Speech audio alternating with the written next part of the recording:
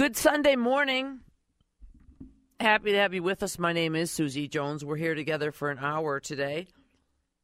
And we have a lot to talk about because we have a fantastic guest, one of my favorite people to talk to about all things infectious disease.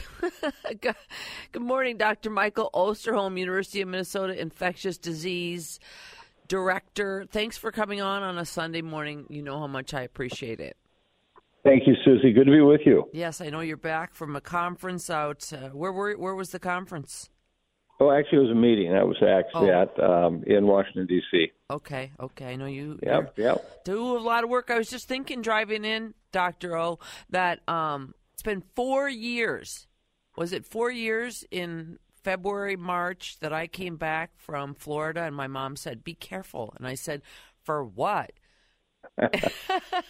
Yeah, you're right. We were starting to talk about being on airplanes and such. So, yeah, it's amazing that 4 years has gone by. It is. It's been a long time. And unfortunately, it's still with us. Yeah, as you said, it will find us. We want to remind our listeners for the next hour, we do have you on our line, and a lot of people still have a lot of questions because there are a lot of questions surrounding the illness. The number, the talk and text line is 651-461-9226. Again, you can either call and ask your question directly or you can text it. A lot of people like to text 651-461-9226. And as we are lining up calls, Dr. Osterholm, I just wanted to ask you about the news last week about the CDC changing some of its guidelines when it comes to isolation and how long you have to stay home and what that all means.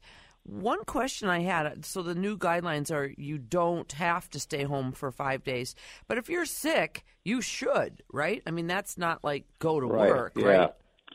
Yeah, well, let me clarify what happened last week. The Washington Post ran a story early in the week indicating that CDC was going to change their guidelines. There has been no statement from the CDC to that effect yet. I know that that's under consideration. And so at this point, there is no formal action that's been announced by the CDC on this issue. But let's take a step back.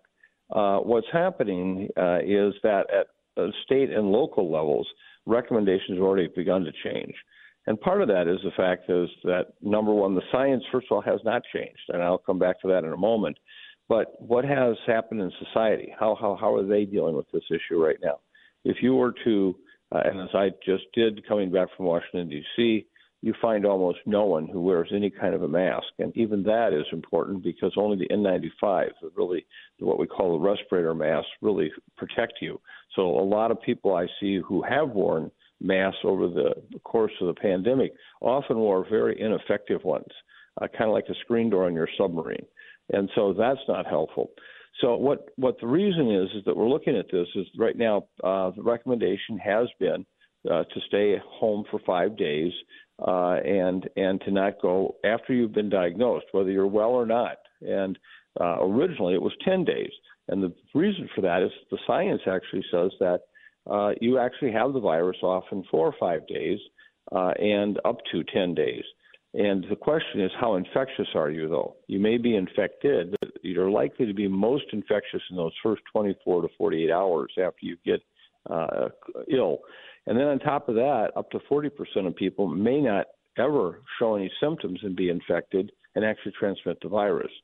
And so the question is, today, are we going to have kids stay out of school, people who can't go to work, who don't have sick time, et cetera, if in fact they are not sick anymore, meaning that they may have had 1 or 2 days of illness, tested positive, should they stay home or away from the public? And if you look at the overall transmission, the vast majority of it is occurring when people are sick. So just as you just said, yes, people should not go to work when they're sick. Yeah. And yet we know people still do. Number two, if in fact you were sick and you are no longer ill, you don't have a fever for a day or more, would in fact then you test your child or yourself and at least stay home during that time period for at least a day afterwards. And right now most people are not even doing that. And I think that one of the challenges we have is people say, well, you guys are changing the science. You're giving in to the virus. No, what really is we're trying to do is go where the public is at and what they will do. And they say, well, look, okay, that's the same as saying with seatbelts, for example. People don't want to wear a seatbelt. Okay, fine. You don't have to. That's not true. We don't have any mechanism to make people stay home if they're sick and be tested. None. There's no law. There's no way I could know. If you were sick this morning, Susie, and felt like you still wanted to go into work, who would know that, or who could tell you that and do something with that? Whereas if you have a seatbelt, you can have a law that says you have to wear it. If you don't, we can fine you if we pick you up. Every time someone's in an automobile accident and unfortunately fatally injured, they always report out, was the person wearing a seatbelt or not, to give people the encouragement. And that's not the case here. We would never know. So what we have the job of in public health is trying to convince people to do the right thing. And the right thing would be to not be out and about when you're clinically ill. But to get that, we're going to have to say, okay, that's first 24 to 48 hours is where the problem is, and the biggest part of the problem. And if we can even accomplish that, we will reduce transmission. Yeah. Now, having said one last thing, having said that, the key, though, on all of this is last week, COVID was the number 7th killer in this country last week. So please know I take this very seriously, very seriously. And I'm someone who is in that age group that is at the highest risk for serious illness, hospitalizations, and deaths. I take that very personally. I've had COVID. I had long COVID. I take that very personally. So I really am one of the very first to say, this disease still is really important. But what that means then is if we vaccinated everyone who is 65 years of age and older, if we could convince them to be vaccinated, we would greatly reduce the number of deaths. Right now, less than 50% of that population has received a recent vaccine that is quite protective against serious illness, hospitalizations, and deaths. If I do get sick, we know that taking Paxlovid, that drug, can be very helpful in reducing serious illness, hospitalizations, and deaths. And so from that perspective, we ought to be doing that. We ought to be getting it to people, and we're not. So I think that the combination of having people at least stay home when they're sick and making sure that we vaccinate those at highest risk and getting them the drug, we can do so much to reduce yet what is still a challenge with this virus in the community. All right. Again, you're listening to Dr. Michael Osterholm with the University of Minnesota, and we're talking about COVID. If you have a question or a comment, you can jump in at 651-461-9226, 651-461-9226. You can text us a question or call. We'll take a short break right now, and then we'll get to Dan, who is on our news line, and also a questions online about what happens when you have COVID. How can it affect other parts of your body? And we'll get to that after this on News Talk 830 WCCO.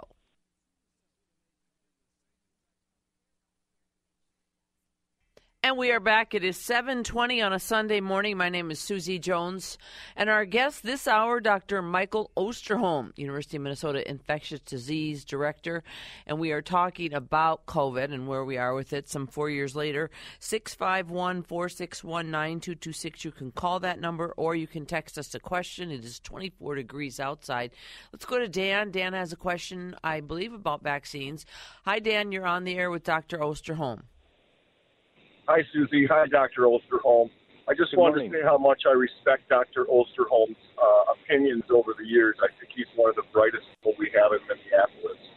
But my question is, how often should we still be getting the COVID shots? I've had all of the shots, in the series of them, but what are we looking at next for shots?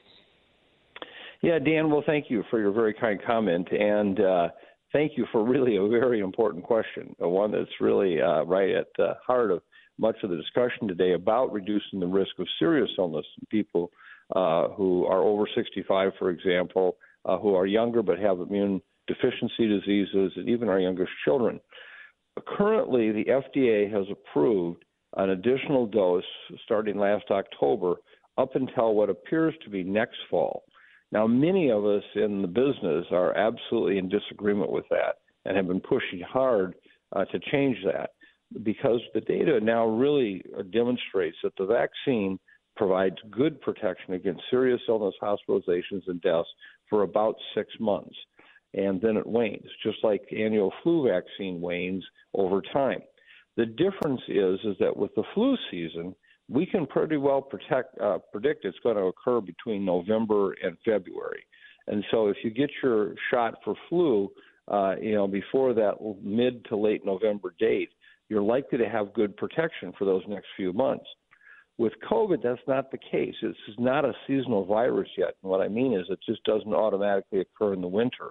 Since the pandemic began, there's been 9 major peaks in cases where cases go way up and they come down, and they go way up and then they come down. And if you look at those peaks, they've been equally distributed through all 4 seasons of the year.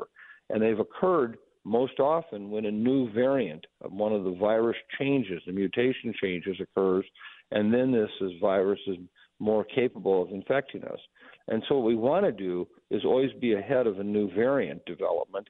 And in addition, we know that in humans, like I said a moment ago, over time the protection of the vaccine wanes. So I think what we really need to do is what they've just approved in the United Kingdom, and that is every 6 months you can get vaccine. Now, I know there are a lot of people who won't get one dose. How am I going to get them one every 6 months? Well, that's a challenge. But at least making it available for those who are 65 years of age and older, for example, where over 90% of the deaths occur, or among those who are immune compromised, would go a long ways in helping to protect against that serious illness, hospitalization, and death situation. And I think we could greatly reduce the number of deaths in this country from COVID. As I mentioned just a moment ago, it's the number 7th killer in the country this week. And so that's where we're hoping FDA will eventually get to. There's a lot of pressure on them right now to reconsider their recommendation and not wait and just give it every fall, but make it permissible to give every 6 months. But so, Dan, the good news is I think that these vaccines used over time, particularly among high-risk people for serious illness, hospitalizations, and deaths, can go a long ways in reducing that. The bad news is we still are now tied into a system where they want to give it every fall and early winter like we do flu. And I think that's a wrong approach. And so stay tuned. We're working on that, and we hope we can get FDA convinced that they really need to reevaluate their position on this. And then I would say get it every 6 months, like changing your oil routinely. Get your dose every 6 months, and I think you will have a lot of protection against serious illness. Dr. Osterholm, I have a question because we got it from a listener, sure. And I actually have a neighbor who had COVID 4 years ago and died because he would not take medicine because he felt that if he did, he would be contributing money indirectly to Dr. Anthony Fauci. I just lost the name for a minute. Yeah. He really did. He said, I'm not going to take any medicine that Fauci's going to get. And somebody just said that, are you benefiting financially from keeping COVID? It's a ridiculous thing to bring up. However, people really, really believe it. And I do think that I don't know how to help people understand that, that to take chances with your own life just to have a stand and believe you don't want. You know what I mean? It's a tough one. Yeah. It's a tough nut to crack. Well, Susie, let me put this into some perspective. First of all, we estimate, and the numbers are very transparent. You can see how we came to this. Over 300,000 people in the United States in the last 4 years have died from COVID because they wouldn't be vaccinated or take a drug. Think about that. 300,000. That's remarkable. And if you look at the deaths, that they've occurred primarily among that group in those states where there has been a real pushback on vaccine. And, every state has a pushback group. But if you look at it also, there is no truth to anything. Just for my own disclosure, I've never had a penny of pharmaceutical money in my life.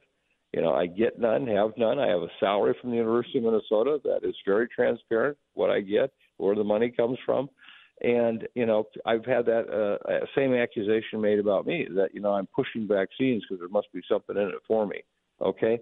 What's in it for me is I don't want to have my friends, family, and others die from COVID or be seriously ill. I've got several dear friends who, with my best advice to them, they still wouldn't believe that these vaccines were safe or effective, or that there was some other, story behind the vaccines, and wouldn't get vaccinated, and they died. I mean, it was tragic. And I've often regretted myself. Was there something else I could have done to help convince them how important these vaccines are? And so this is a challenge. And this is also something I think that, oftentimes we dismiss this kind of thing as well. These are crackpots. They're not. They're often people who have really legitimate concerns. The internet has been a vehicle for sharing lots of disinformation, just untrue information. And then people have heard that and say, well, but what? And, my response to that is, let me hear what you think. Tell me what you're hearing. And then let me tell you what I know and how I know it. And then we can maybe decide that there's some middle ground here that you can go and come to get vaccinated. Yeah. Because the outcome and the options are just horrible. Yeah. And so I think you're right. And this is a challenge. I just will say right now, Dr. Fauci has never benefited anything from the pharmaceutical industry either. It's very public. It's all disclosed information, what his salary was and where that money came from. And so, the idea that this is a conspiracy with the pharmaceutical industry just isn't true. And if we had no vaccines, we would have lost many, many more than even 300,000 people. And so thank God we had them. Right. Okay, it is 7:28 on WCCO Radio. We have about, at least 20 or 25 text questions. We're not going to get to all of them, but maybe we can grab one here. This one asks, I had COVID pretty bad in September and October. How long should I wait to get another vaccine or booster? Well, this is an individual that actually is probably in better shape than me because I got vaccinated in October, and I can't get another dose of vaccine now, like I said, until next fall, unless the FDA changes that. But the person who just asked that question did develop some good protection from having been infected. And that protection will last like a dose of vaccine for about 4 months or so. But as early as 3 months after that infection, they can get a dose of vaccine. So right now, I would urge them to get one because here we're sitting in February, go back to October. You can see we're kind of at that 4-6 month window. And so if they were, I'm sure they were not vaccinated prior to this with this new dose, they can get it now, and it's free of charge. And they then at that point will have another 4 to 6 months of protection. So that's the good news for them right now is I'm sorry you had to be infected to get that protection initially for the fall. But now that you have it, it's going to start waning. Get that dose of vaccine because you're still eligible because you've not received one yet since October. And you'll be good into the summer. Okay. We'll ask this one and see if we can't get the question answered, and then we'll do some business, and I'll tell you about the weather forecast. This is I think it's a long COVID question. How does COVID, having had COVID, affect your bladder, your heart, cysts, and just in general your body? And I know a lot of people when we're talking about long COVID. In fact, a producer from the weekday here asked me to ask you a question about how it affects swallowing in their throat and tightening. So I think people really have all those feelings. We want to kind of get at what's true and what's not true and what does COVID do to your body. Why don't you answer that, and then we'll take a break right after that. Well, I wish I could answer it in a better way than I'm going to answer. And then I'm going to answer because say that, first of all, this is a really important question, very important question. And I, for one, was one of those people that actually had some long COVID symptoms. So I understand it very personally. What we now realize is that this virus actually sets up a person's immune system, in some cases, to continue to fire long after the virus is gone, meaning that it's not the virus doing it anymore, but it's triggered off this immune response. And, our immune systems are incredible parts of our body that we just don't think of as an organ, and, like the brain or the heart or the kidneys or whatever. But it's constantly going through our body looking for foreign cells that shouldn't be there, things like bacteria, but even cancer cells. And that's great. But sometimes it gets too vigorous. It's an over response. And that then can cause inflammation It can cause damage to the organs that we have, and that's what we often see with long COVID. There are many different organs that have been involved with long COVID, and it's because of this immune process. And the good news is that has led us to start looking very carefully at types of drugs that can dampen the immune response without eliminating it, because we don't want to lose it, but then we will die from being immune compromised. And so we're trying to get this very, very fine balance. This kind of reminds me of the big surfers out in Maui, where they are at 60 feet up in those waves. You don't want to be too far forward or too far back. You want to be right at the top of the wave. And that's what we try to do with our immune system, and that's what COVID really sends it into a major challenge with. All right, it is 7:32. I'm sorry about that. Check your clock. It is 7:32. The number is 651-461-9226. We'll take a quick break, but we do have a number of calls and texts to get to on the other side of this break on News Talk 830 WCCO.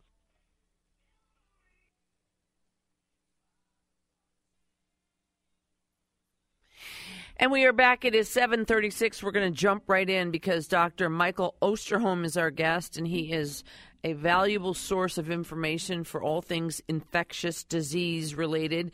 We're talking about COVID. We've got a couple of other texts as well. A person asked us via text line at 651-461-9226. Talk about the RSV shot, the efficacy of the RSV shot, please. Right. RSV is the initials for respiratory syncytial virus. It's another type of respiratory transmitted virus, much like influenza and COVID, and it's particularly hard on the very, very young and the older population. And we now have vaccines that can be used that are very, very important, and we also have a type of immune product, immune globulin product that basically is antibodies that have been generated that we can give temporarily to young children who are born who might be at very high risk for this.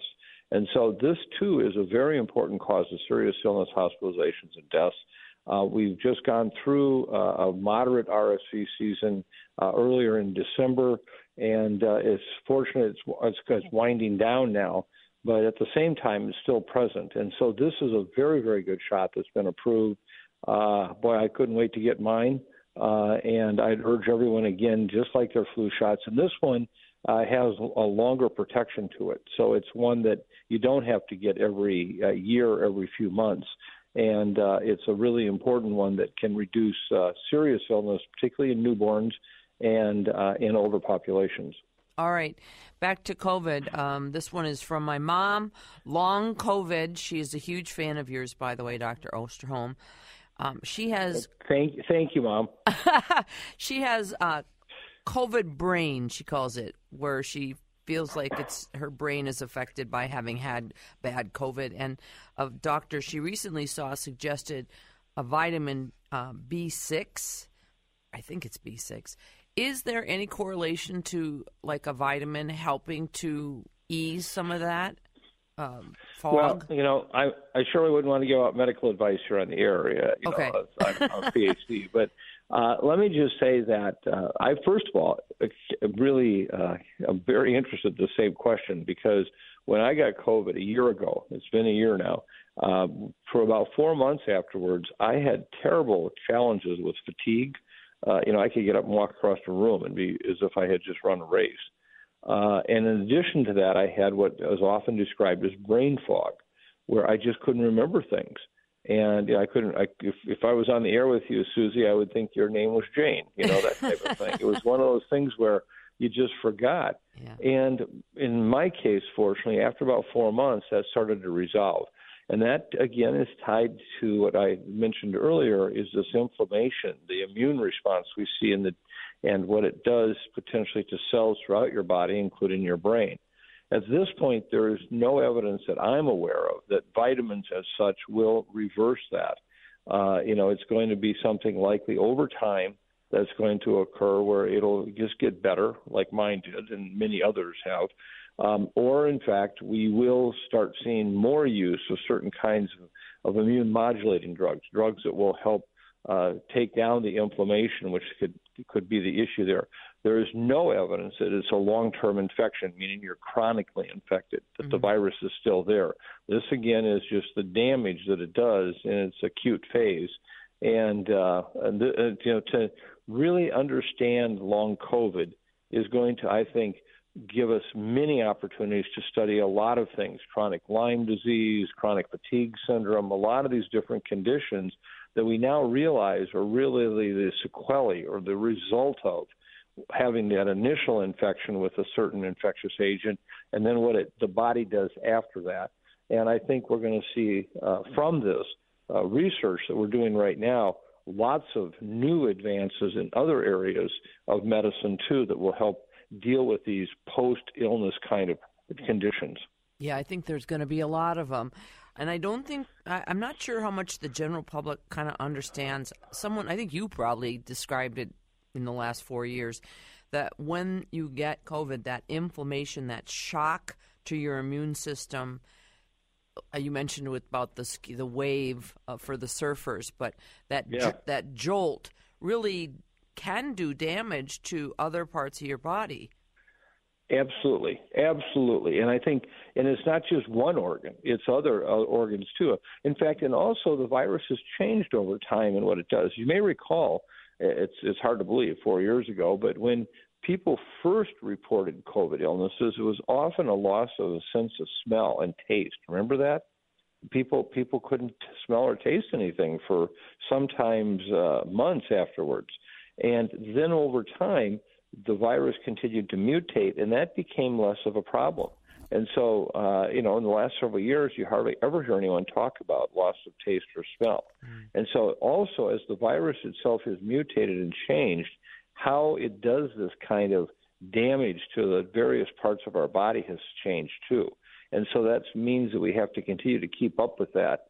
And right now, though, there are a number of organs, the lungs, the heart, the brain, et cetera, that still are affected by having COVID and then recovering but still having the same symptoms. 651-461-9226. This texter writes, Dr. Osterholm, can you please talk about the Novavax vaccine and who might benefit? Yeah, this is another version of a vaccine. Remember, in the end, the one thing we're trying to do is get the body's immune system to create a response to the virus that will basically interrupt the virus from getting into our body and then into a cell and starting to grow. And so there is a part of the virus called the spike protein. It's a very important part that allows the virus to attach to our cells and get in there. If they can't do that, then we don't get infected. Well, there's more than one way for someone to develop these antibodies or immune response to the spike protein. The mRNA vaccines are one type. There was another one called a chimp adeno vaccine that, again, it was based on the spike protein, but it was a different way to get that immune response. The Novavax is another one of those vaccines. It's a different type of vaccine approach. It's a very good vaccine, and frankly, I am very high on it. I think it does a very good job. It has a very high safety profile. We've used it for other vaccines before COVID came along. So if you have access to Novavax, I think it's a great opportunity, and frankly, if that were the vaccine dose for me for the future, what I could get, I'd get it in a heartbeat. All right, let's take a break, our last break of the hour, 651-461-9226. A lot of people, a lot of questions. This is a very important topic, COVID, vaccines, and what it all means, and we have an expert here for 15 more minutes. 651-461-9226. We're back after this.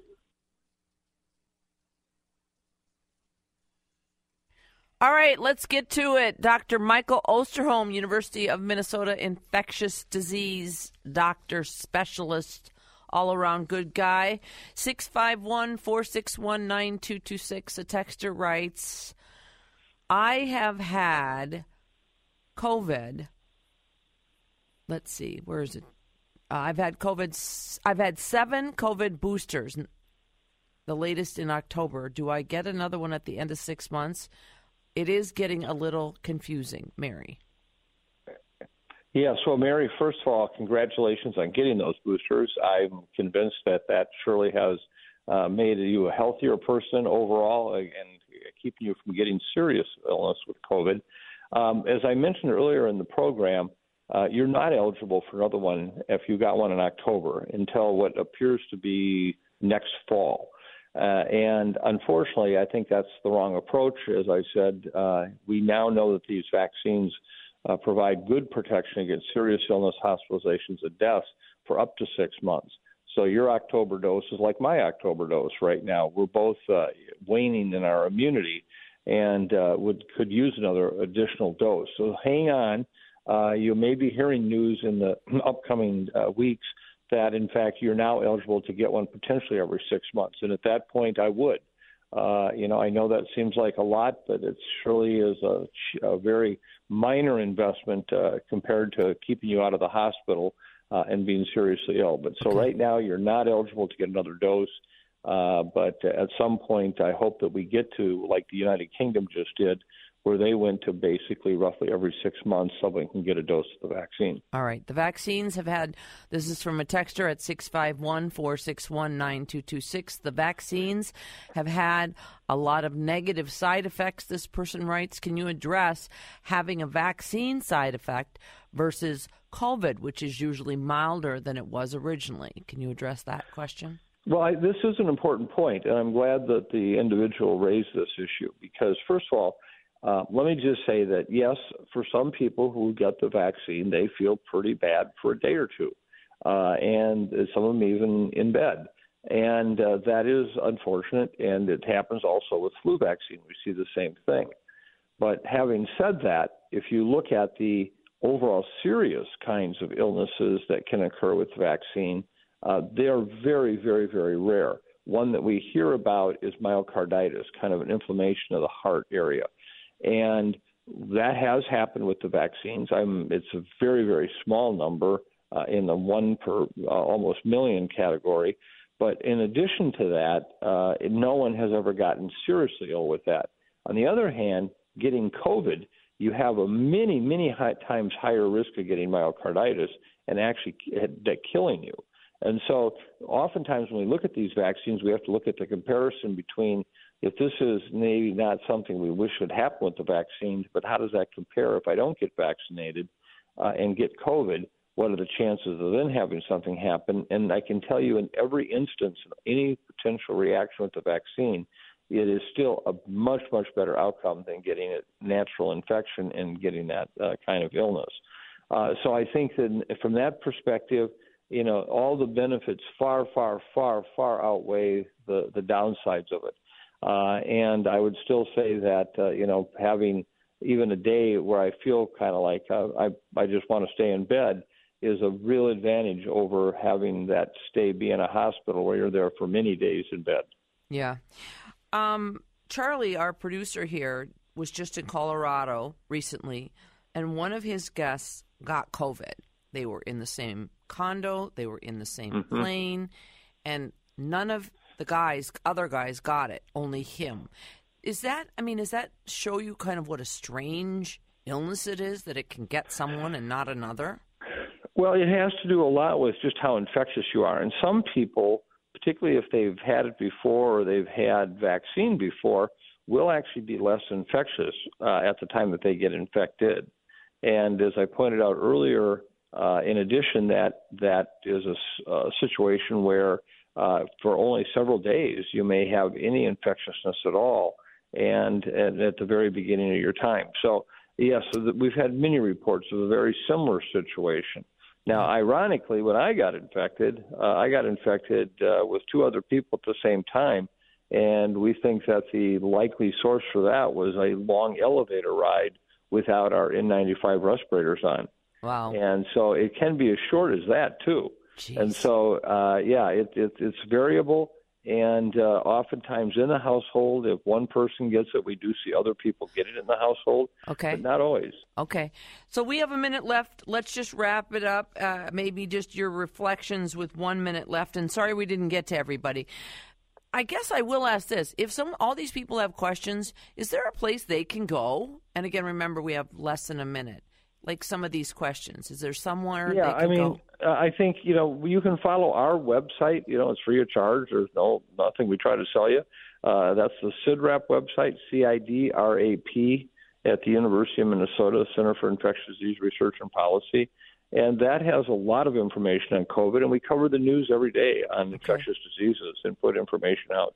All right. Well, thank you for coming on. I so appreciate it. If you're willing to get up with us at 7 in the morning, we'll put you back on the schedule in a month or so, okay? Okay, Susie. It's great to talk to you. I appreciate it very much, and to the audience. Thank you. Have a wonderful day. Again, Dr. Michael Osterholm. If you didn't quite get that down, CIDRAP, CIDRAP at the University of Minnesota.